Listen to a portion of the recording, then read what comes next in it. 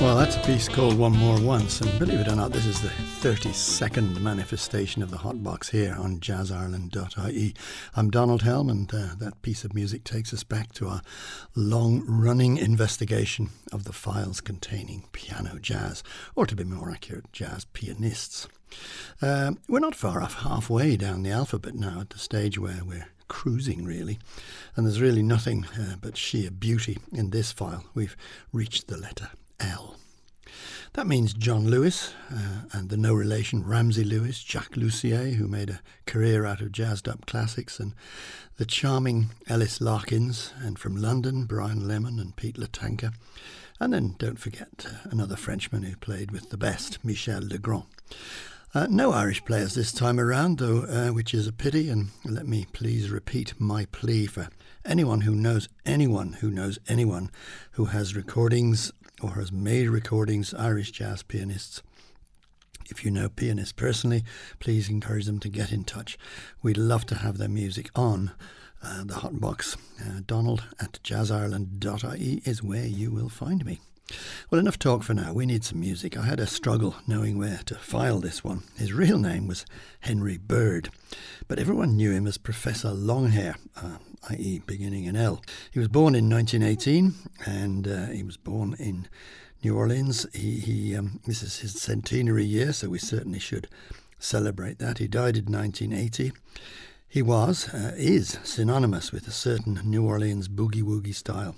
His most famous piece was called Tipitina. This is a live version, and I think this is the one that was recorded at Paul McCartney's birthday party on board the Queen Mary ocean liner, which is, some of you may know, they docked permanently in Fort Lauderdale. Tipitina.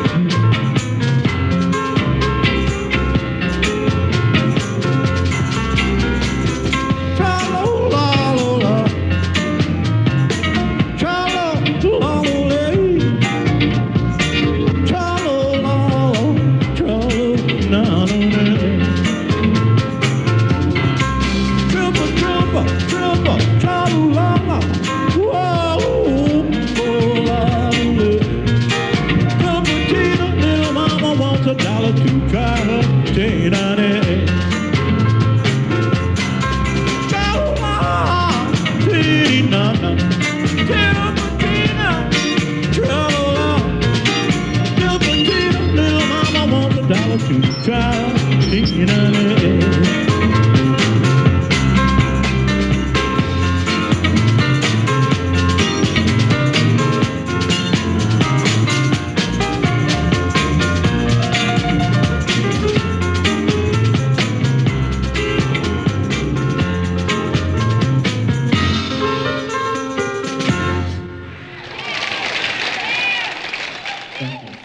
It's been said that the fact that many of the rubbishy pianos that he had to play in his early years had missing notes, so he learned how to make sudden and interesting leaps, which, if you like, became his style.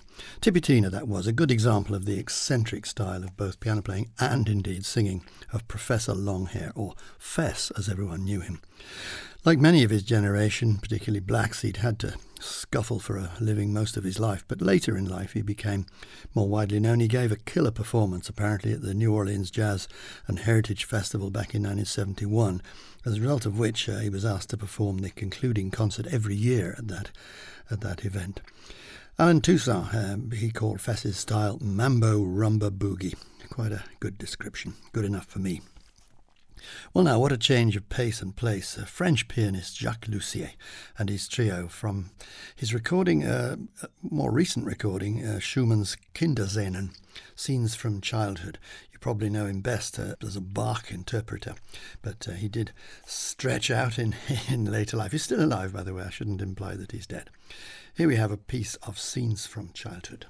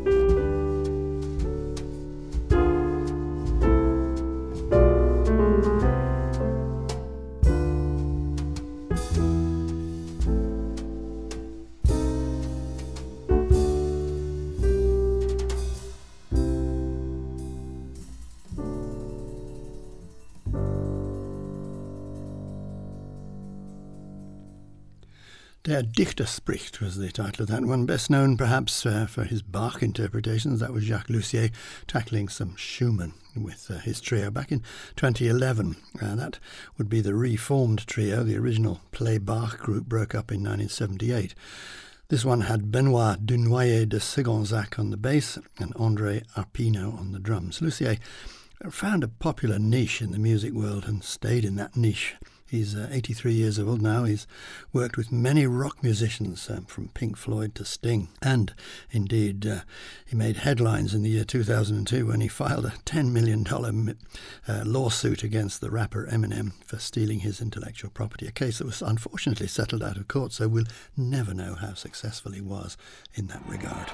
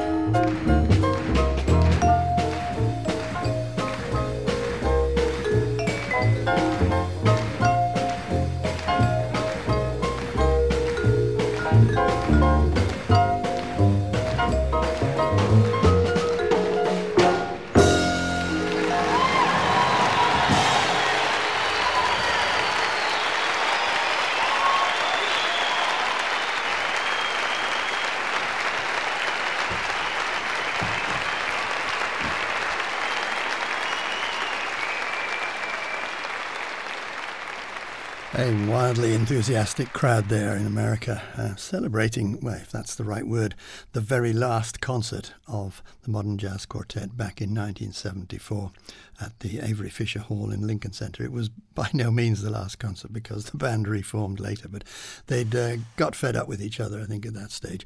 If Jacques Lussier was a footnote to the greater stream of events in the development of jazz, that pianist certainly was not, even though his proximity to classical music was always evident, the so-called third stream music. But for me, it was ultimately his connection to the blues and his work as musical director of one of the longest-lived and seminal groups in all of jazz that made me a fan. John Lewis was his name. There was with the Modern Jazz Quartet, and the composition, not his composition, in fact, composition of his musical partner, Milt Jackson. It was called Bag's Groove. Not many groove. You get the band accompanied by the clapping audience these days. I had the pleasure of seeing the MJQ live on a couple of occasions, including one in the Royal Festival Hall in London, and there's an apocryphal story of their first visit to that venue when the general manager of the place was a notorious man called T.E. Bean. And evidently Mr. Bean had no knowledge whatsoever of jazz, because when the band arrived for the afternoon sound check, he proudly showed them the upright piano with the front panels removed that he'd managed to borrow from the local pub. John Lewis indicated that this would not be a suitable instrument, but Bean stuck to his guns, saying that they were a jazz band and this was the kind of piano that a jazz band should play on. It was said that Lewis strode over to the phone and called a New York number and said, "Could I speak to Mr. Steinway?" Mr. Steinway was duly put on to Mr. Bean, and a 9-foot Steinway piano was rushed to the venue. Lewis was, in fact, at that stage, and remained obviously, a Steinway artist, and you don't get that kind of accolade by tickling the ivories in the local bar.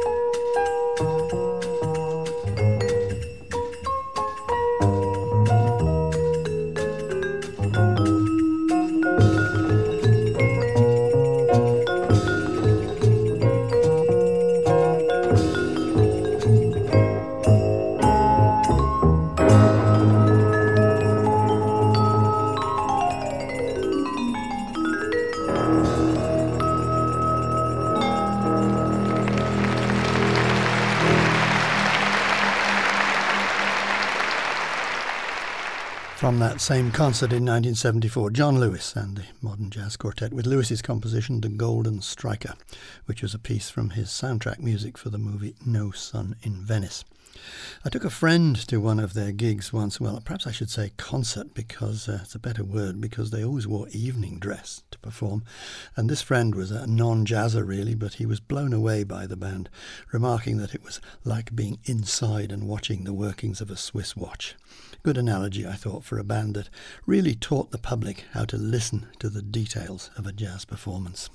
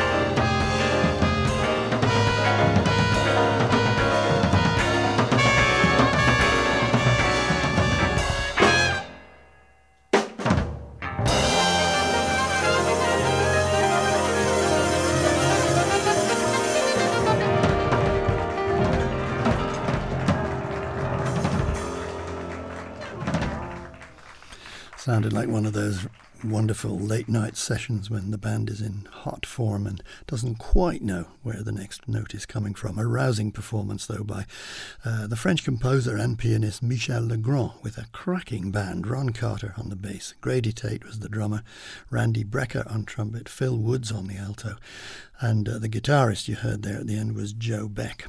Recorded, I suspect, as I said, late night at the St. Regis in New York back in 1975. The piece was a Legrand composition. He called it Splittons, which, if my French is good enough, means let's get out of here, or let's split. Legrand is, of course, best known for his movie music. Wikipedia tells me over 200 movies and TV shows accredited to him, but as you could hear, he's a formidable jazz pianist too. He's 86 now. I don't know whether he's still performing live to an audience. I don't think he is. 86 anyway, good age. This, though, is a much, much younger person. This is Harold Lopez Nusa.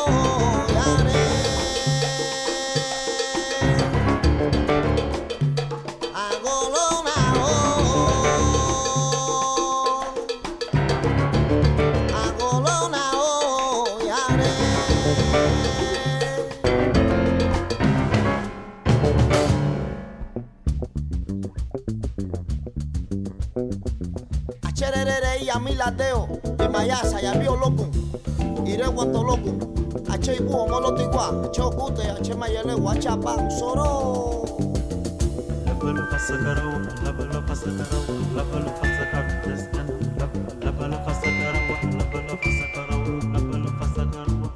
wale Aro, escano, aho. agolo na o Labalo fasakaro, escano, aho. agolo na o yare Escano, e mi agarra la igua e maya e tule tu kwe ye asawa umbolode e mi agarra via dele un boile awoyo ye maya. Yeah, fantastic stuff there. Africa was the title of that one from Harold Lopez Nussa. In case you didn't guess, he comes from Cuba. Drysa Dorothy, who was the percussionist and also vocalist.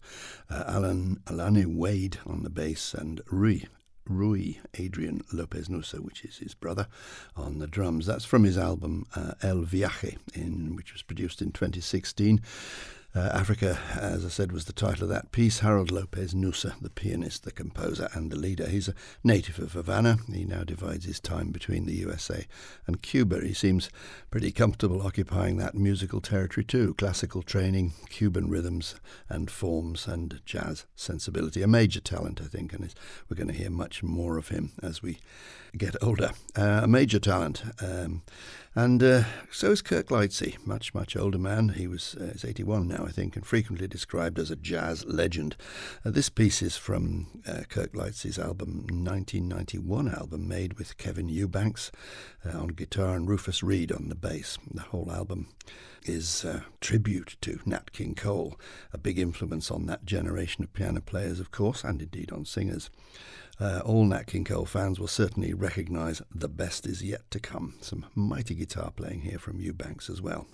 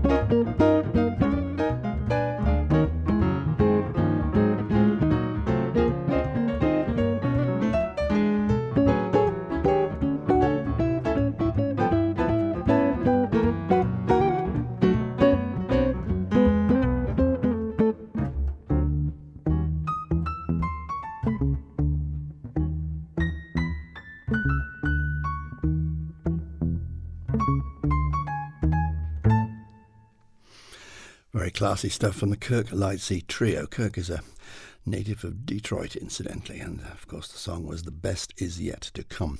And still staying with the standards repertoire, we'll now make this short hop to London in our pursuit of piano players filed under the letter L. We come to Brian Lemon. Alas, he died 4 years ago, but he's left a mountain of recorded material, all straight-ahead music, magically played.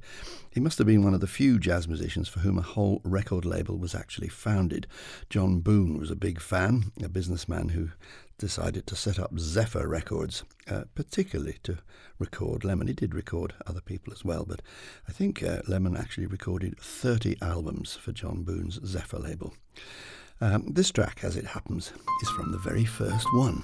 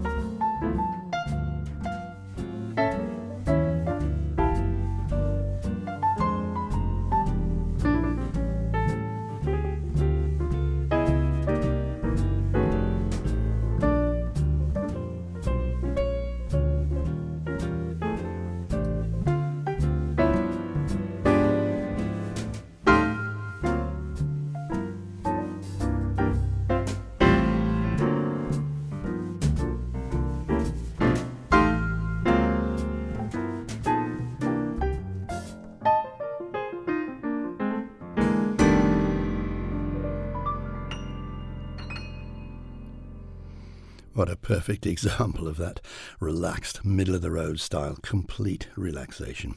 That was a twofer, of course, exactly like you, morphing into Van Heusen Mercer's classic I Thought About You. Dave Cliff was the guitarist, Dave Green on the bass, and Alan Ganley on the drums, and the pianist was the late Brian Lemon.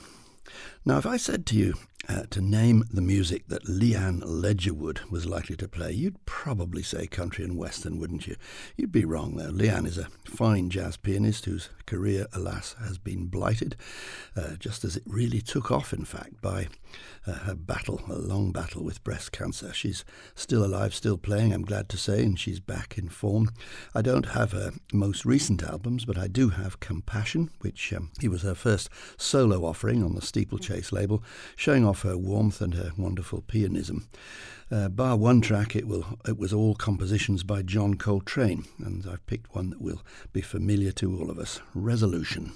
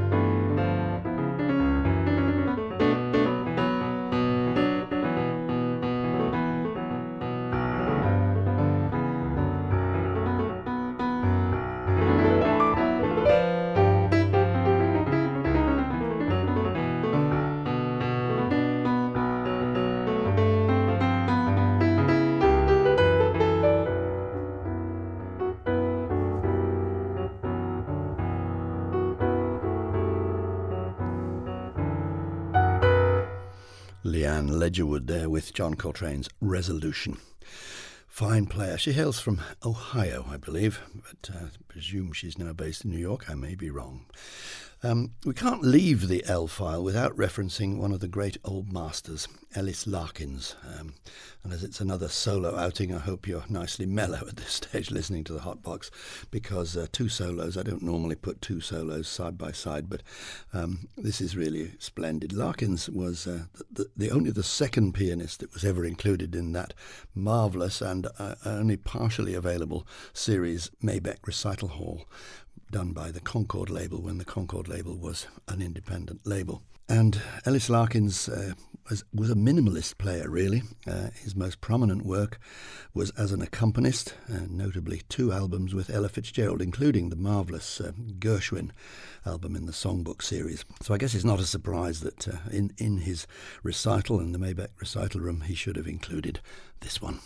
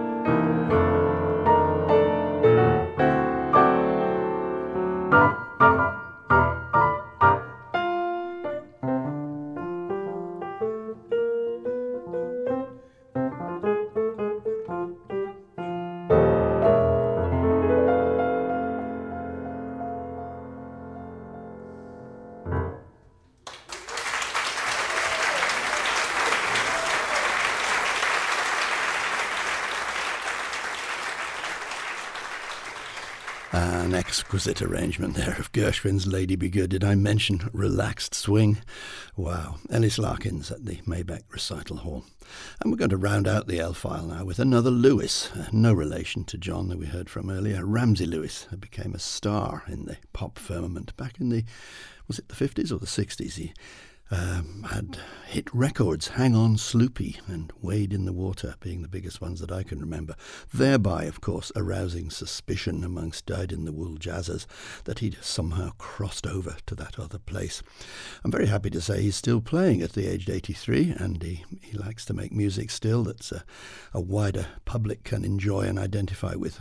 I've gone right back, though, not from his new stuff, but go right back to early stuff, to his original trio, which had L.D. Young on the bass and Isaac Red Holt on the drums. It was recorded in his hometown, which is Chicago, at the Blue Note Club, a legendary club that, alas, no longer exists there.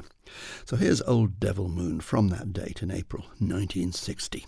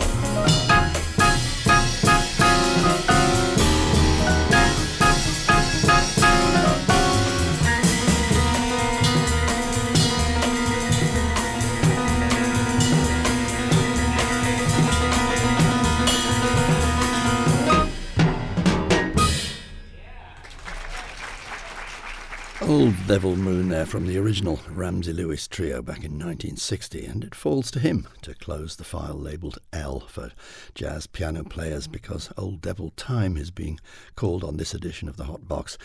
There will be another Hot Box along in about 2 weeks, during which time you can keep yourselves completely up to date on what's happening jazz-wise in Ireland by logging on to jazzireland.ie. And while you're there, you can catch some good sounds from the Hot Box archive. We have every show that we've ever done, and from the 2 local radio shows that are there too. Great stuff. So see you next time. If you have been, thanks for listening.